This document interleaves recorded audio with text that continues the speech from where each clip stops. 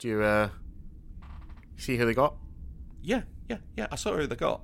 That's Yeah, it was Martin. That's what I call him. You know Martin? Have you met him? Are you a friend of Martin? I call him Steve. Oh, yeah. But, yeah. Sneaky Steve. Yep. Mischievous Martin. Yeah. So, me and Jensen were talking. We're a bit worried. Yeah. What have? How do you know? How do you know Steve? Let's just, that crate of Romulan ale that I've got, which, by the way, I don't tell Data about. Oh yeah. Well, that didn't materialise out of nowhere, did it? No. I mean, admittedly, I was drunk at the time, and I should have gotten more for it. But I did tell him exactly. The thing is, I told him where all the ships are, but they move around, so I don't think it's that big a deal. Yeah. Exactly. I just, all I did was tell him about a planet that's already gone to the bog. Yeah. So, what's he going to find? One skeleton. I've got an idea. Okay. Oh, yeah. How are you at forging letters? Right. Probably not that great in Romulan. Can Jensen make it look like suicide? That's the important question.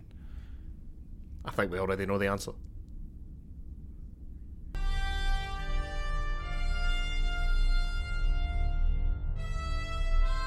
Podcasts.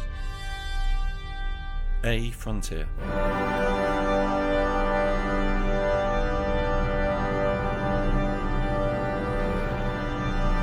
These are the voyages of the podcast Captain Slug. Its ongoing mission to explore strange new episodes, to seek out new jokes and new references, to split infinitives that no one has split before.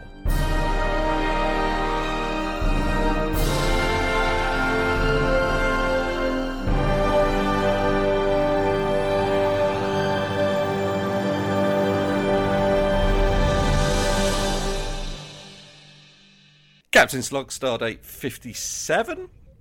These are the continued voyages of Eddie Edwards and Mark O'Neill.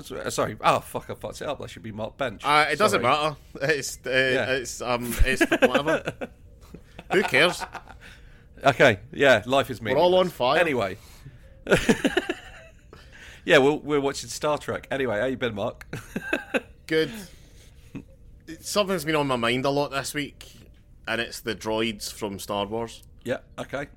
You got me. What's the deal with the droids, right? I mean, because I've been watching, I've gotten quite into the Clone Wars, right? The CGI animated show, and it's really, really good. It actually retroactively makes the prequels better. Have you seen it? It couldn't make them worse. I haven't seen the Clone Wars. I've been told it's good, but I'm in a point in my life where I'm just enjoying not giving a fuck about Star Wars for like a little while. I'm probably going to watch Andor at some point, which is a real shame because genuinely one of the best Star Wars things of all time aired the other day, which is an episode of The Mandalorian that was barely about The Mandalorian. It was fantastic. Jaw-dropping television. At some point, probably, I will get back into Star Wars and put myself back on the wheel so Disney can punish me. But, yeah. Anyway, the Clone Wars. Droids. So, look, I'll preface this by saying I understand that it's a made-up story for a children's television show, but that's just to get that out of the way for anyone thinking that. For anyone thinking that, I understand that, right? I get that. I've internalised that. I, however, have a filter that means I can turn that off to think about things to prevent boredom, right? So, the droids, what's going on there? Because, in the Star Wars prequels, if you've never seen them, the baddies, the separatists, they use battle droids, which are literally robots that fight. Now, I don't really understand what the fuck is going on with the droids in Star Wars. I have always been of the opinion that the droids are actually conscious, right? That the droids have sentience. But they're still computers, right? Yeah.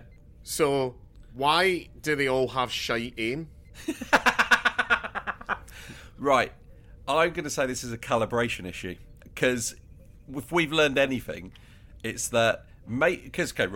Star Wars happens in a galaxy far, far away. So those aren't humans. They look human, but they're not humans. Yeah. So maybe that's the best possible aim that anyone's got, which is why the stormtroopers can't fucking hit anything either.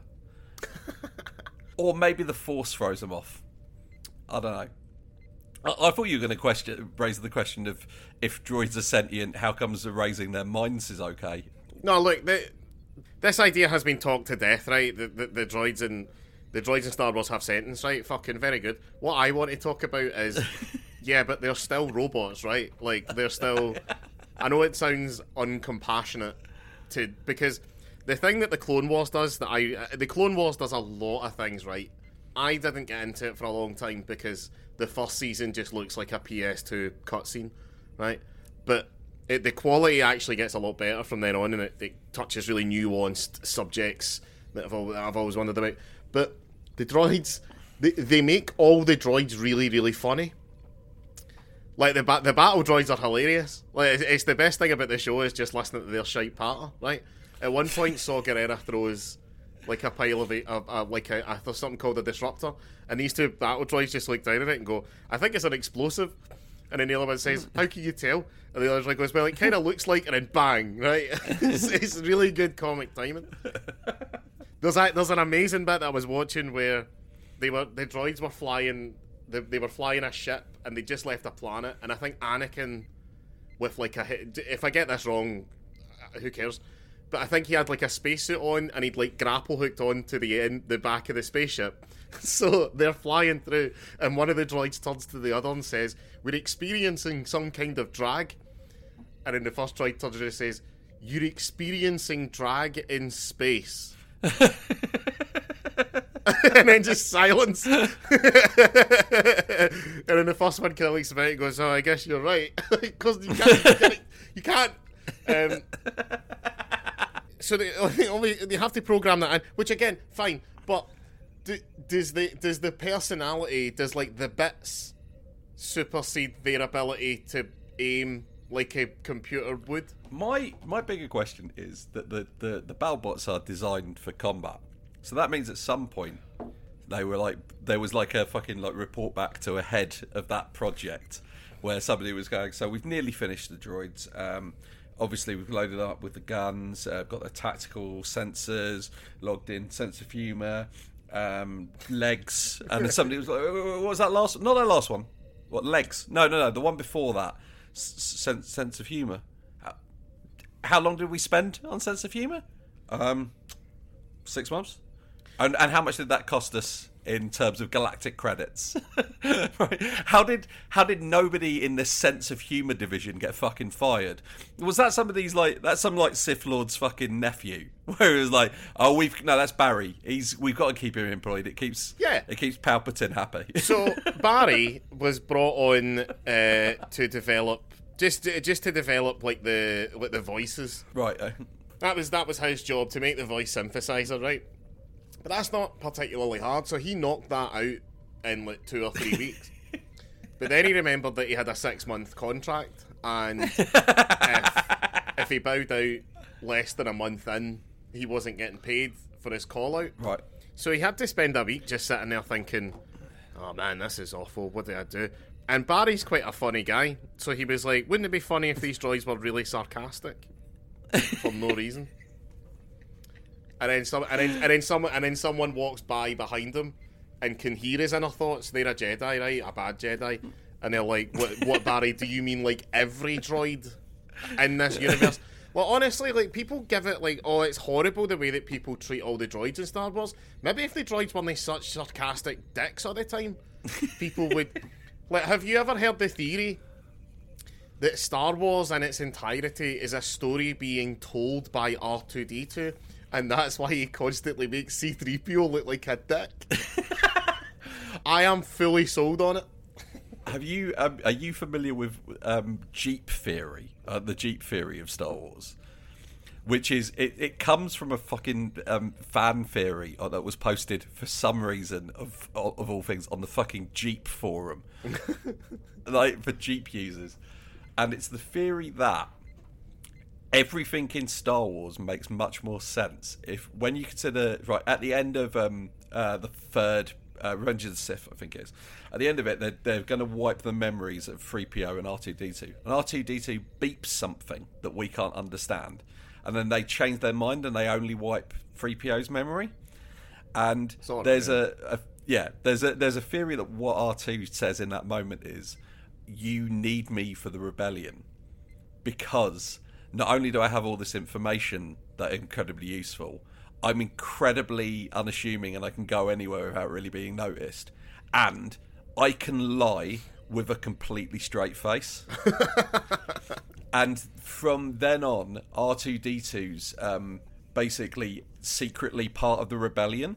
So, like, he's hanging around as basically protection for Leia, and he keeps liaising with Chewbacca, who is also part of the rebellion, because he's the one who gets all the jobs for the Millennium Falcon.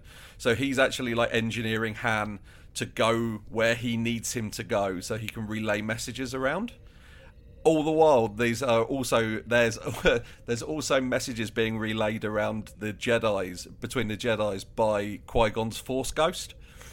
So when R2-D2 shows up and Obi-Wan's like, oh, I don't recall owning a droid, that's basically Obi-Wan Kenobi saying to R2-D2, shut the fuck up, R2. You're not going to ruin this for everyone. And yeah, it basically, it meshes everything together a lot better and it makes a lot more sense. But basically, yeah, R2-D2 is the real hero of the Star Wars movies. Yeah, that's why he's telling the story, making C-3PO look like a cunt. It does occur to me that, like, if I was building a droid specifically, this is to, like, help communication, and, like, I'm going to send it out as, like, an ambassador and it can talk to all these other races, I would make that droid less annoying. It feels like that's a design flaw. Yeah, I agree. I would subscribe to that theory, but I don't think it's true. Mainly because, you know that bit in Alan Partridge? Yeah. When they're talking about the spy who loved me, and then Alan gets up and screams, No, stop getting James Bond wrong. Yeah. I had to hold myself back quite a bit when you were doing that whole explaining thing, when you were fundamentally misunderstanding quite a lot of the plot points in Revenge of the Sith. Right. Well, R2-D2 doesn't get any fucking jobs for the Millennium Falcon. Obi-Wan Kenobi goes and finds Chewbacca. No. Chewbacca is the one who finds the jobs. Because when Han is meeting Obi-Wan, he's like, it's Chewbacca who's set the meeting up. And so therefore we can assume it's Chewbacca's job to go around and set up all the meetings, which means he's the one who's actually choosing their jobs. And Han's got the illusion of choice. He's like, Chewie's only found us 3 jobs, and 2 of them involve certain death, and 1 of them involves going to this weird backwards planet that I don't want to be on. But weirdly, does line up with Chewie's fucking rebellion plans. That's what's going on there. I think you're giving Chewie a lot of credit. I am. No, do you know what? Chewbacca's alright. He was like 300 years old. Like, Han is essentially his pet dog. He's like, he is... What if... You know the way that no one really understands Wookiees apart from other Wookiees and Chewbacca? Yeah. What if all the animals in the world all understand each other and just not us, and we don't, and they see us as the Wookiees? Because you're quite hairy. I'd be okay with that, because it means that my cat could tell my dog to stop being such a dickhead. But unfortunately... Why doesn't it? Because it just wants to watch the world. Mark, best. So the more the dog misbehaves, the more the cat becomes the favourite pet. It's a Machiavellian scheme that the cat's got. Oh, sorry, I've just remembered what this episode of Star Trek was about. I was going to say, speaking of Machiavellian schemes, Star Trek. I watched this over a week ago.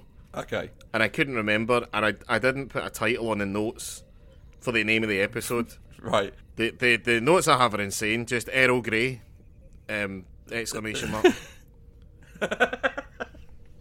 Right.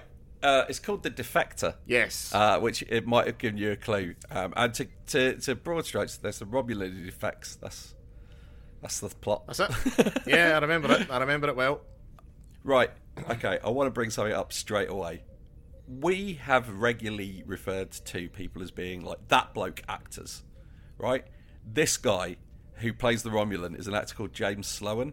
He might be that blokiest bloke of that bloke actors of all time, right? I looked up his IMDb page, right? He's in Deep Space Nine as another character. Right. He plays Dr. Mora, who is the scientist who discovered Odo. Right. He is in Voyager. I didn't bother checking that because I don't care. But also, he is so that blokey. He is in 7 episodes of Murder, She Wrote as different characters. How many separate characters did he play on Supernatural? He died in 2000. So none. Right, none. Okay. Oh man, good for him. Yeah, I was going to say, because if you're listening to this, Got out before 9/11. That's a dream. I was going to say, if you're a younger person, you aren't going to be aware of this, but you used to be able to play multiple characters in the same show because nobody would fucking remember that you were in an episode of Murder, She Wrote from 3 years ago. They didn't have DVDs. Streaming wasn't a thing. People didn't just catalogue all these things in their head. So yeah, you just get away with that shit. You also used to be able to keep your shoes on all the way through an airport. I don't think there's any correlation, but I do think it is suspicious that these two things occurred around the same time. I'm going to say, as somebody who's recently travelled internationally, I don't mind taking my shoes off at the airport. What I don't mind is it seems to be inconsistently enforced. Yeah. I had to take my shoes off on the way out, but not on the way back. Why's that? Just tell me, because if I knew, I'd take them off at the beginning of the queue, right? If I knew for certain. But if you're not going to tell me until I get to the scanner, then I've got to take my shoes off. Yeah, I don't really understand airport security because... Look, if I was in charge, and one day, God willing, I will be, I would have security, like... I don't really understand...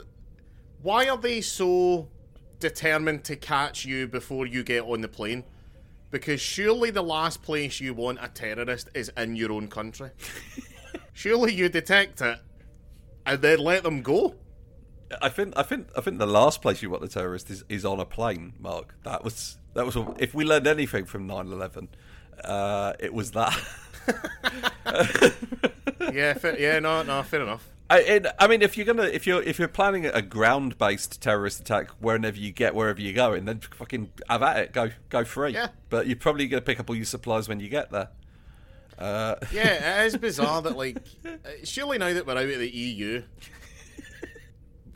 you know what I mean, we could start just asking people, like, what are you going to do in France? Oh, I'm going to attempt to destroy the Eiffel Tower. Oh, are you going to do anything on the plane over British airspace? No, I don't think so. Oh, have at it. We can't just take our problems, Mark, and ship them off to other countries. Who are you, Suella Braverman? Yep, fair enough. Do you think a 9/11 against the Eiffel Tower would be more or less spectacular than one against the Twin Towers? Less fatalities. Obviously, you're losing out on numbers. But I've got to say, because whenever I'm watching a disaster movie, right, the level of if you're watching a proper good disaster movie, these are the places you will see get destroyed: Washington, New York, London, and Paris. Right, so we know that the Eiffel Tower getting destroyed does look good. If you can make it fall, as well as the thing is, it wouldn't collapse down on itself like that. So it would topple over. So I think it might look better on that front. I think because the Eiffel Tower, as far as I'm aware, is it made of steel? Yes. Seems like it should be. So if a plane hit it, it wouldn't melt, and then it didn't collapse. Yeah, and I don't want anything to happen that could prove conspiracy theorists right. Right. Okay. Now, I will point out that this is going to be the second episode where you have made it clear that you want to visit horrible tragedy on the people of Paris in a row.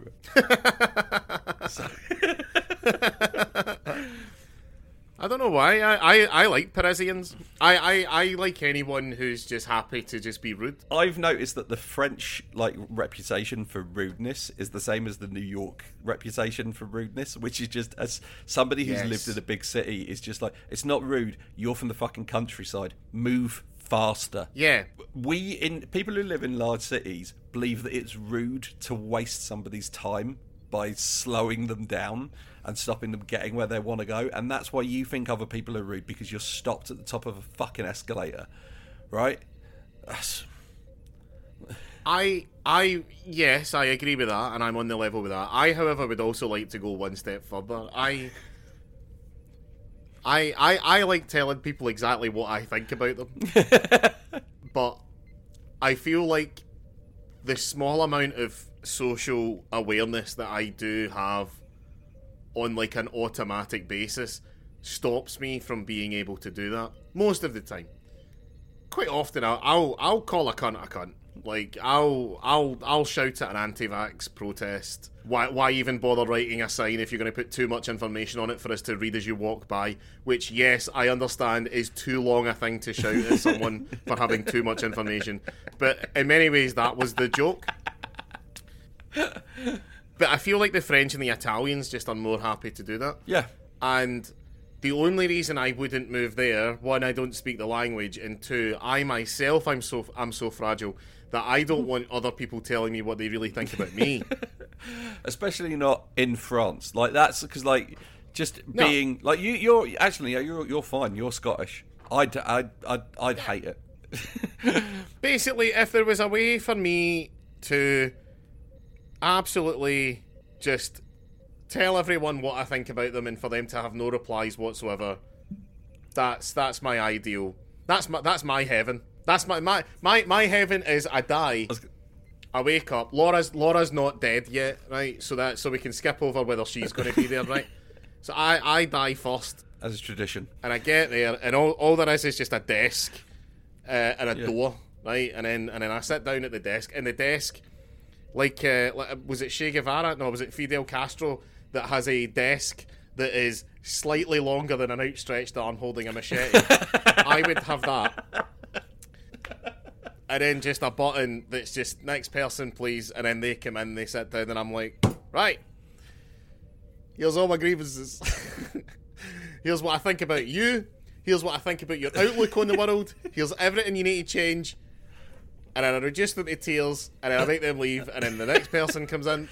See now, Mark, I'm going to offer you an imperfect solution, but does meet a lot of your criteria there, and that is... Is it called having an anonymous account on Twitter? 2 simple words, and those words are video will.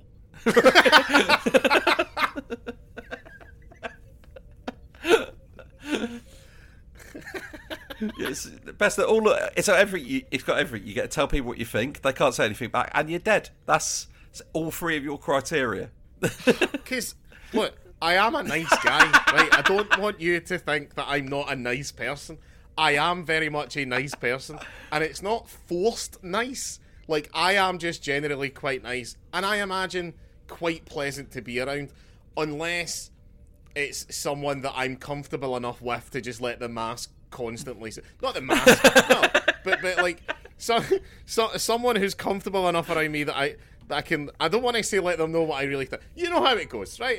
There's some people that just get more mark than everyone else, but... I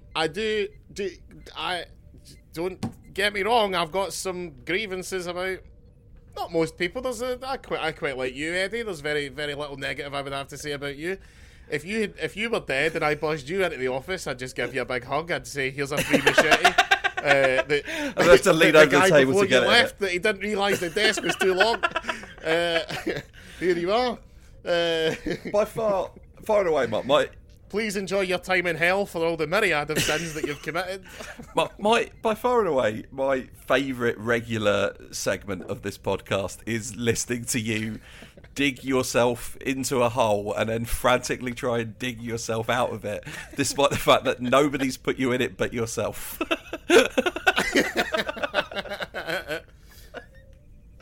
I said, I put on Facebook today, I've been trying to stay off Reddit, for various reasons, but so I've been using the Google News app, and I guess Google News gives you news based on your Google searches and what it thinks of you as a person, and Google News is just insisting on giving me years old articles about Michael Carroll, the Lotto Lout, who you may remember as the Lotto Lout. I do. Who was just a fucking Ned that won. Just a bit of a chav guy. Which is, his language I've been trying to use less, because someone pointed out to me, even though chav is a descriptor, it's never ever used as a descriptor for anything other than negative, which is fair enough. So just some dickhead, right, that won £10 million pounds and then bought a big house and just raced minis around it, crashed them into Destruction Derby, made his rich neighbours furious, which I'm here for, right? What a laugh that sounds.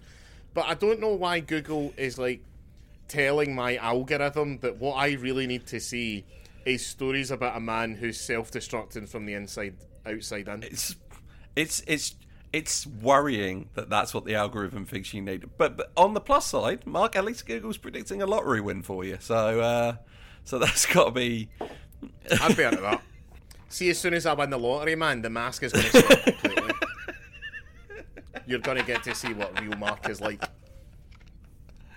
Once I have enough money to be like, oh, no man is an island, is he? Here's fucking, yes I am. And I'll go and live on a literal island.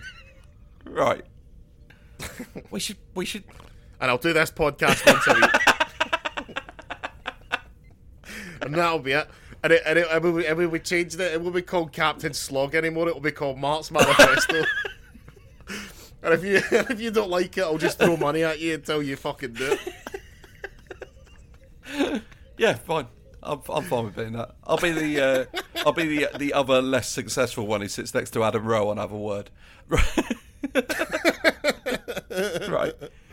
So this episode is Star Trek. Right. Star Trek. Okay. It starts with 2 Patrick Stewarts. Because there's... So, Data is in the holodeck doing Henry V. And Patrick Stewart's there in, like, makeup and stuff doing the dialogue from Henry V. And it cuts to another shot, and Patrick Stewart is there as Jean-Luc Picard directing it. So, obviously, what Jean-Luc Picard has gone to the holodeck. Oh, and he's a Shakespearean actor who's definitely quality. and the holodeck's gone, oh, you want Patrick Stewart? It was real good. I have a slightly different theory. I think the showrunners were planning to do a Shakespeare section without Sir Patrick Stewart. And when they told them, oh, you're going to be in the holodeck, you're going to be basically watching Data perform Henry V. And Sir Patrick's like, great, who do I play? Well, you're playing Jean-Luc Picard. No, dear boy, who do I play in the play? For the play is the thing. Because I imagine a lot of Shakespeare people talk in Shakespearean, right? Yeah. And then they're like, no, but it will confuse people. No, I shall wear a fake nose and have a wig. And I wonder if Ian. I could get Ian McKellen in. No, Patrick, for it's 1991 and no one knows who that is. I wonder if he was just... I wonder if in standard definition people didn't know. No, yeah. It's one of those like I had to pause it and be like, oh, it's Patrick Stewart. And then Patrick Stewart turns up again. I'm like, what the fuck is going on here? Because the other Shakespeare... I like that you went, oh, Patrick Stewart. And then you remembered you were watching Next Generation, that you shouldn't be surprised. Yeah, it was shocking that I had to do that. Bear in mind, he was dressed as Jean-Luc Picard. I like the idea that Data is trying to like understand the human condition, and then Jean-Luc Picard, who's French, has gone, well, the greatest writer of all time is not a Frenchman, which is not something any Frenchman would ever say. Not Alexander Dumas. Yeah. Oh man, if Data had been doing Les Mis. And then he described Alexander Dumas with a racial slur. And then Data done that thing with the REM sleep where he's looking back and forth, and then he realises what that means. But I like the idea of it. But then he starts knocking about calling Worf that word. I'm gonna say something. I'm gonna say something that might not be. I'm gonna disagree with Patrick Stewart's interpretation of a Shakespeare play, because he's talking the Data about how Henry V dresses up in disguise to go out among his troops and hear what they're talking about. And he's like, oh, he did that to experience the camaraderie of what it felt like the eve of battle with his men, because he doesn't get to feel that as king. Whereas I've always read that scene that a fucking rich person went fucking undercover boss to find out what his fucking troops were saying behind his fucking back. But then again, Patrick Stewart's posh, so maybe he never clocked that. Yeah. Is he though? I think Patrick Stewart's pretty working class. I think he was, and then he became a Shakespearean actor. No, I'm not having that, man. Patrick Stewart is for the cause. He doesn't even like being called sir. No, but he still knelt in front of the Queen and got knighted. No, you're right. I mean, it's more likely that McKellen will be in the Ra. But don't get me wrong. Like, I'm not saying come the revolution we behead Patrick Stewart and Ian McKellen. No, we'll let them cross the lines. That's fine. But we got to be aware there's a line they've got to cross. That's all I'm saying. Yeah, and Frakes can come, and look, everyone who's ever been in a Star Trek can come and hang out. Especially Jason Isaacs, who I really genuinely want to hang out with because I bet he's super nice. And also 100. It's obviously Cole Meany. Cole Meany will be leading the charge. Laura's mum. I'm not going to dox her, so someone's mum works for a hotel in Ireland, and Colin Meaney is a regular guest there, and apparently they've had quite a few big old chats. Have they? I thought you were going to say fights. There is a chance. There is a chance we could get Colin Meaney on this podcast. So long as we tell him don't listen to anything before the one that you're on. We don't badmouth you. We think you're great. We think O'Brien's great as well. But I don't know if you love our interpretation for why we think he's great. I think. Why do you think he's great, lads? Well, we consider him basically the Jerry Abigail Starfleet. Yeah, we believe that O'Brien's ancestors were definitely in the IRA, and O'Brien would be as well, and we view that very much as a positive. Might be a hard sell. Cole Meany didn't lose anybody in the Troubles, right? That's an important question to ask at them. Right. So there's a Romulan defector, and he's got. But and the question is he a real defector, or is he a sneaky Romulan bastard feeding them false information? And as it turns out, yes to both. He's a legitimate defector, but he's actually been given a bunch of fake information to do it. I quite like this episode because everything he does makes sense for him to do either way. Yeah. Like, because he blows up his scout. Oh no, I'm a huge fan of this episode. It's all slowly coming back to me. This is one of the reasons. This type of episode is why I watch Star Trek. Like, what an incredible examination of the human condition. Yeah. Of the human condition of being a big old sneaky Romulan bastard, but the human condition nonetheless. And in the end, spoilers. Turns out he was doing it for his kids. He just he was worried what the Romulan Empire, the Star Empire were doing, and wanted his kids to grow up in a better world than he did. But wasn't he responsible for like a few like genuine? Well, yeah, he's responsible for. So he introduced. First of all, he says he's like a clerk who's nicked a ship, and then later on you find out he's an admiral, and he's responsible for some massacres. And then he's like, well, actually, on Romulus we just call them the so-and-so campaign. Yeah. But yeah, so and it's a bit, and it's like he was dissatisfied. So the Romulans deliberately fed him bad information so that they could out him as a traitor, as somebody who might be a traitor, and then use him to trick the Enterprise into being at a planet in the neutral zone, so they could then start a war under the pretenses that the Enterprise started it, which is it's wonderfully classic Romulan. Yeah. And I do like a couple of things in this episode a lot. One, I really like that when he meets Data, the Romulan. First of all, he says he's the android. Now, we've regularly had people come on board the Enterprise from inside the Federation who don't know that there's an android on there. But apparently, everybody in the entire Romulan fleet knows he exists. So, of course they would. And then he meets him and says, "You're the android, right?" Okay, and then bear in mind he's never met an android before, right? Never, not once. Okay, and then Data says something, and he says that's the cold reaction of an android. So that guy went from naught to racist insanely quickly. Yeah, and to be fair, I wasn't sure if. At no point did I ever wonder, are the Romulans down for my pronouns?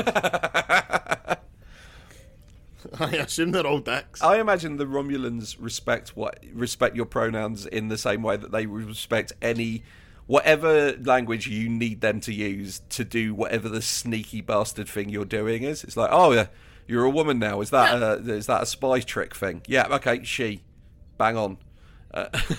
Except for the one that is Picard's assistant and Picard, the sort of middle-aged Irish one, because she's fit.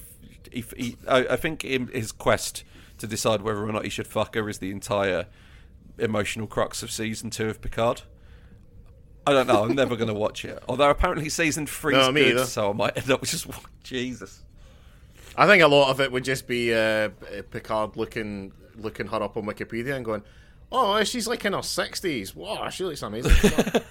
Which wouldn't be very good for a man in his 80s, but do you know what I mean? That's the misogynistic nature of television. It is. But things are changing. Michelle Yeoh, she's 50, she got an Oscar, so well done. Finally. When is Kate Capshaw getting an Oscar? When are all the Indiana Jones assistants getting Oscars? I find it mental that 2 Oscars were won in the acting categories by 2 people who were in the film California Man, which for our American listeners is Encino Man, because they had to call it California Man in the rest of the world because nobody fucking knows where Encino is. I don't think a lot of people outside of Hollywood know what Encino is. They must have had enough.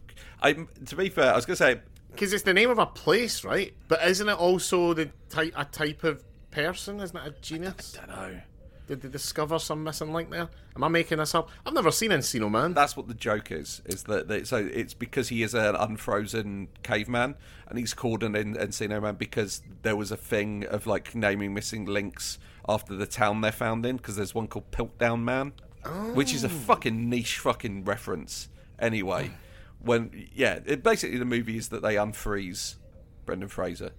And he has caveman adventures in the modern age, which I actually think is a pretty good idea for a comic, a crime-fighting Neanderthal. I think I'd like to be a missing link. Well, in the future, you will be. Like, because after I die, I'll look 2,000 years, a million years after I die, I'll still be sitting at my wee desk in heaven. Telling various pub landlords exactly what I fucking think about them, right?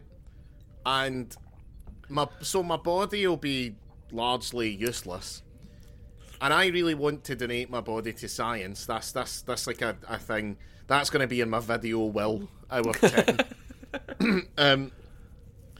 But I think I wouldn't know. There'd be no way of knowing. But I think it'd be very interesting for some alien scientists to come across me and be like, this helps us understand a thing that we didn't understand before. I think that'd be the greatest honour in the history of dead bodies, would be being discovered. And making people go, humans used to live here before they killed themselves. I don't know what scenario they would have to be for Earth to be a barren wasteland where I am the only body that anyone could find. Now, don't get me wrong, I'm sure if I thought about it for 10 minutes, I could absolutely come up with that scenario. But I'm not going to, because then I'll be pretty determined to make that scenario. I don't want to donate my body to science. I want to donate my body to fun. I think, when I'm dead, dangle my body up at the end of a range and fire a rocket launcher at it and just see what happens. Fill me with fireworks first. Do something, whatever you feel. I'm dead. I don't care. Well, you can do that. There's body farms that you can donate your. I mean, it's not fun. But like you could specify, I want to be exploded, so that the police and forensics people know what an exploded body looks like. But the thing is, right, you say, this is the thing, I'm in favour of doing that, but the thing is, I don't want to get to the afterlife and then be like, well, in you come, and then they go, oh, it's good to be here, and go, so what's happening to your body? And it's like, oh, it's going to be exploded, and it's like, oh, no, you need that. I don't know how the afterlife works. Maybe the Egyptians were right. Maybe we should be mummified. Maybe I need my eyes in a jar. I don't know. I'm not going to take that chance.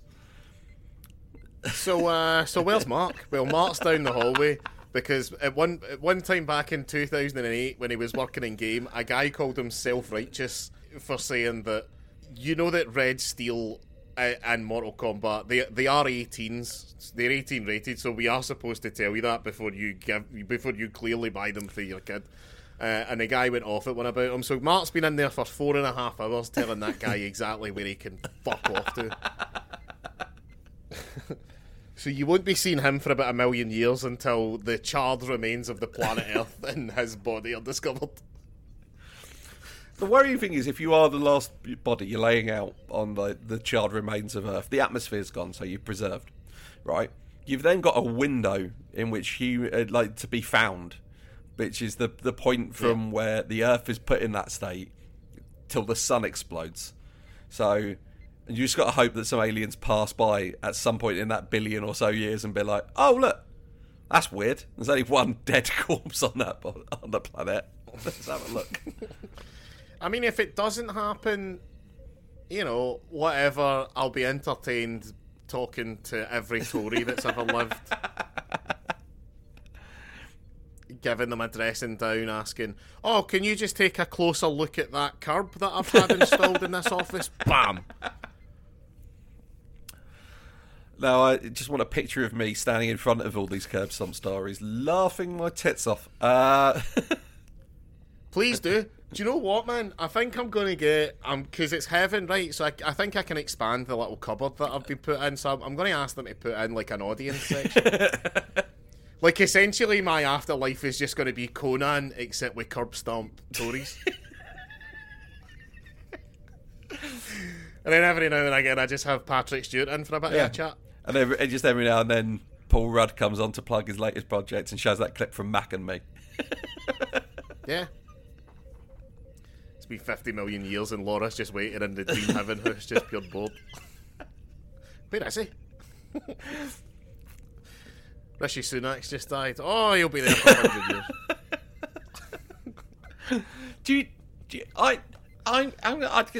I think, wouldn't it be marvellous if hell and heaven are the same place? Which is just that all of the people like Rishi Sunak get to have everybody tell them exactly what they think of them without being allowed to reply, and then they have to leave. It's like, right, now you're going to the next room, Rishi. If I'm in charge of the afterlife, that's what I'm doing. I'm going to make it like, you know that old joke that they used to do in the 80s cartoons and movies that you don't really see anymore, which was the gym. People would be fat, usually overweight. People would be at the gym and they'd be running on the treadmill next to the window, and outside of the window would be a kid licking an ice cream cone. Yeah, which is a joke that you just don't get these days, right? You can't see anything these days. But I imagine my afterlife would be a lot like that. We were just looking at hell. Because why would you look anywhere else, right? Yeah.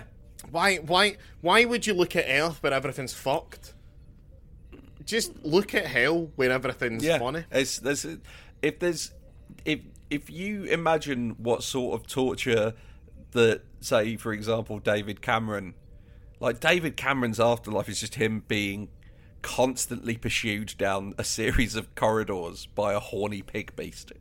That's if you don't want to watch that, I don't know what you're planning on doing with your afterlife. What if hell has a I'm a celebrity, get me out of here, except it's I'm Hitler. No other subtitle. And then you just vote what you want to happen to Hitler. And it's like Graham Norton's Red Chair, so every episode Hitler gets brought out, right? By the host. Let's say Derek Acora, right? Derek Acora brings Hitler out.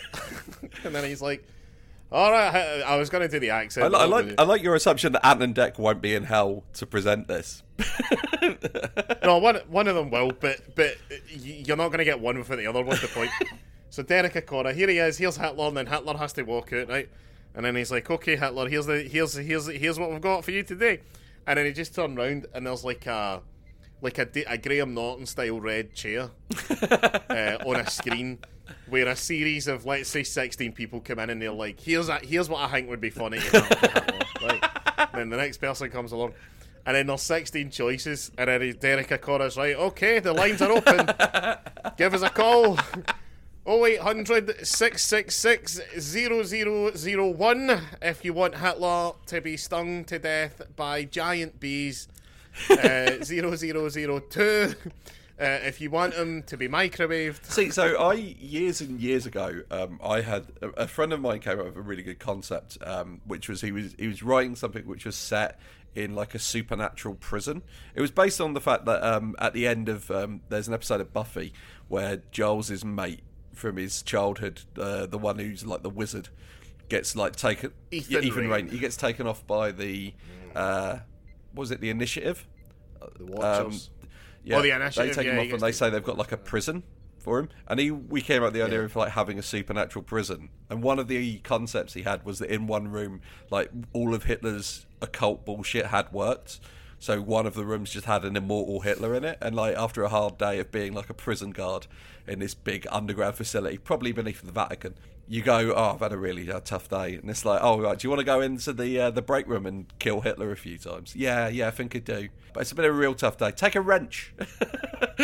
Like, yeah. I'm kind of, I have mixed feelings on this idea. I was talking to my parents about this yesterday, going on a big old rant because again the mask gets to slip in front of them, about how it's weird that everyone's like, oh, we shouldn't wish death on anyone, or the world will never be a better place after X such and such has died.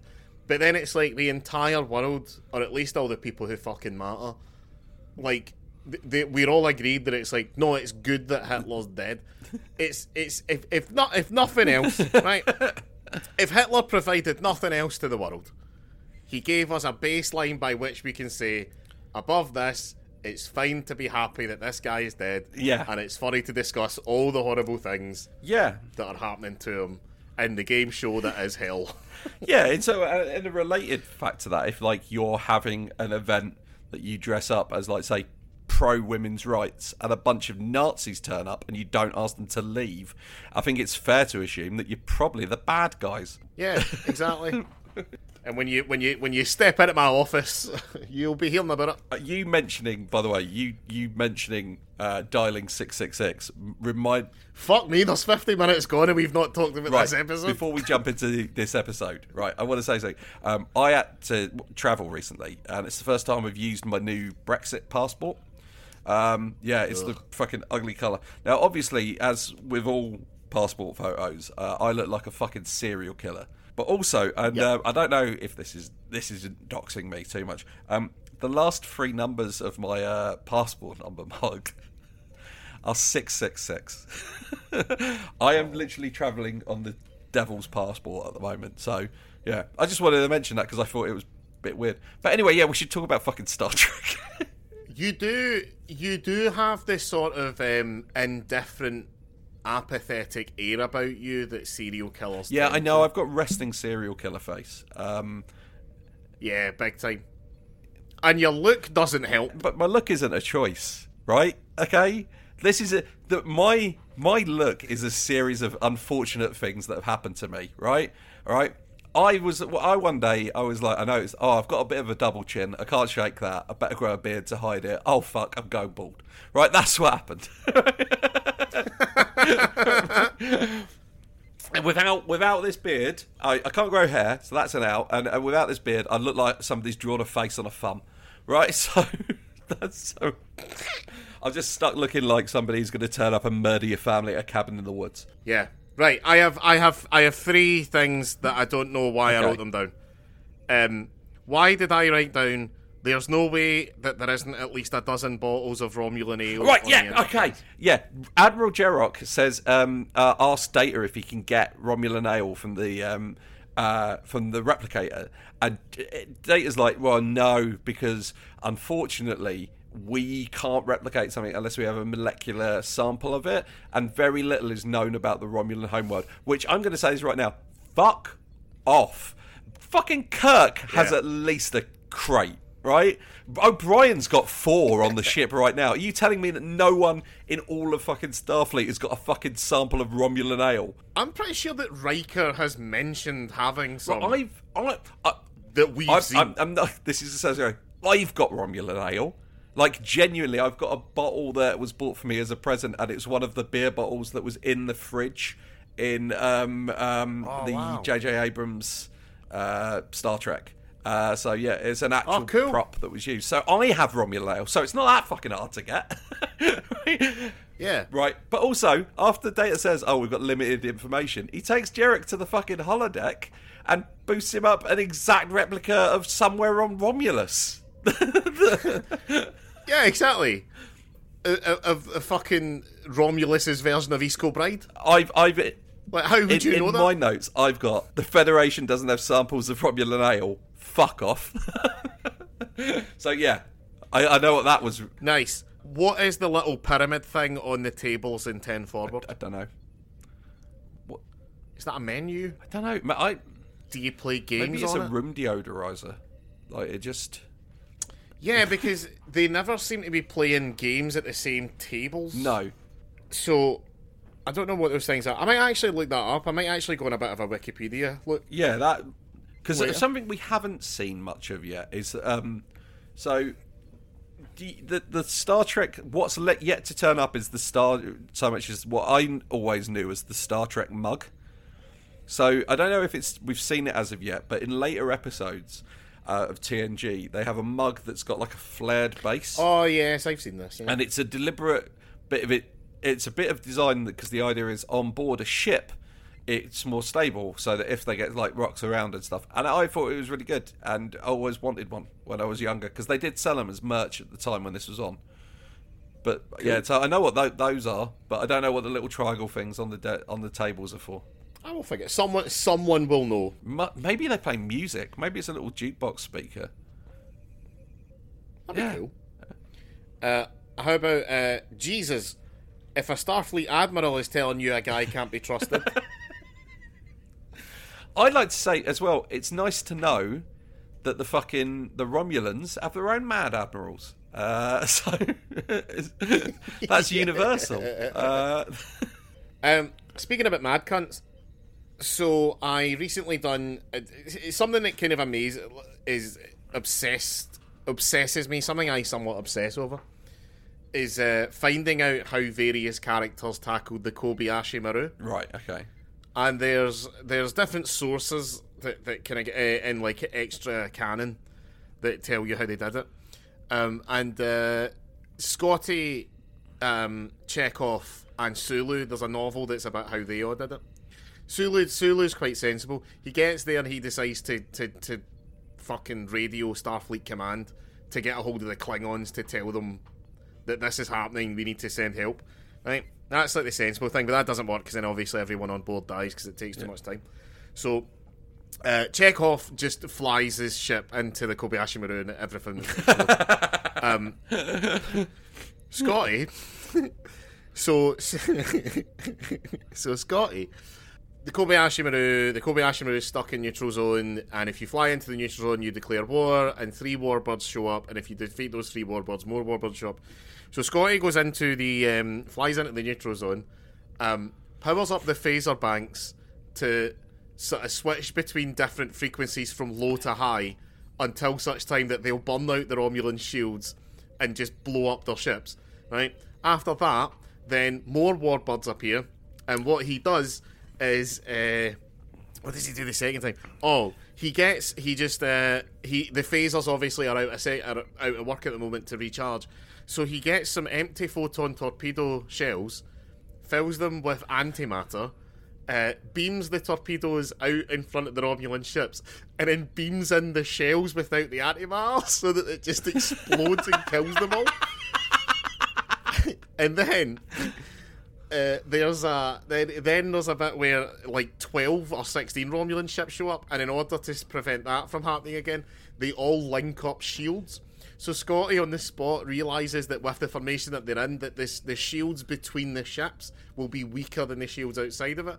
So he just does some other madman stuff and just destroys all these shields. I think he collapses the shields in on all of the ships, just crushing them to death. And then eventually he is, like all Kobayashi Maru participants, is bested by the test. But apparently he was taken aside by his instructor and said, "We need you to not take the command route because we need you in engineering. like you're clearly a lunatic." Yeah, if we give you a warp engine and liquor, could you keep that running? Yep. This applies. Yep. Yeah, there is. What kind of liquor? So this does apply to my theory that not having any of your blended malt. Humans are just the mad lads of the fucking space. It's like the Vulcans, like in the like Enterprise. I think it's two. The Enterprise has two warp cores strapped together in the middle of it, and I just feel like the Vulcans gave the humans like two warp cores and went, well, so you got one to study and one to use, and they were like, oh no, we strapped them both together and put them in a ship. What? What better way to study them to use them both? I was going to say, we should point out this is how you actually would do the Kobayashi Maru, is take Klingons with you, cloaked, so they can turn up at the end and be like, well, if we start a fight now, mate, we all die. Commander Tumlock was back as well, so that was nice. Yeah, that's right, yeah. So sorry anyone who really likes this episode, who was really looking forward to hearing our take on it. Before we start, I want to mention one thing, because I did love this episode. There is a fucking wonderful bit of dialogue right at the end of this, where Tumlock, the Commander Tumlock, is talking to John Luke, and it gives him the conditions for surrender. It's like, if you surrender, turn over your ship, and all like this. It's just absolutely ridiculous. Like, surrender now. And John Luke goes, you expect me to accept those terms? And the Commander Tumlock's like, no. I'm going to kill you. And I fucking love that. It's almost like, I'll be disappointed if you fucking surrender at this point, John Luke. We're going to fucking have a Barney.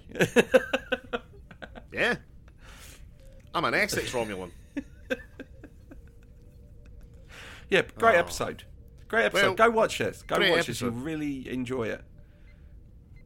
Picard has an Earl Grey. If you're a fan of shoulder pads, maybe one of the first. This is the episode for you. We see the back of Smiley Joe. We do. We see a little orange disc that is Romulan cyanide. Yeah, that's right. Yeah. I still don't know. They send a Class 1 probe. Is that the best class? Is that the worst class? I don't know. But yeah. Yeah. Oh. I feel like you would learn that on day one at Starfleet Academy. I feel like if you're on the bridge and you don't know that, something has gone horribly wrong for I'm someone. assuming it's the best, because otherwise, Jean-Luc being kind of a brick. There could be a bunch of cloaked Romulans out there just saying, it's only going to be a one in it. But yeah. Anyway, right. Well, bye. The Captain's Slog is performed by Mark O'Neill and Eddie Edwards. You can follow both of them on Twitter and Instagram. Mark's at Real Mark O'Neill and Eddie is at Ed Edwards Comedy. If you like the podcast, you can follow us on Instagram, Twitter and now on YouTube at Captain's Slog. And we have a Facebook page as well. Or if you really like what we do here, you can support us on Patreon at patreon.com/Captain's Slog.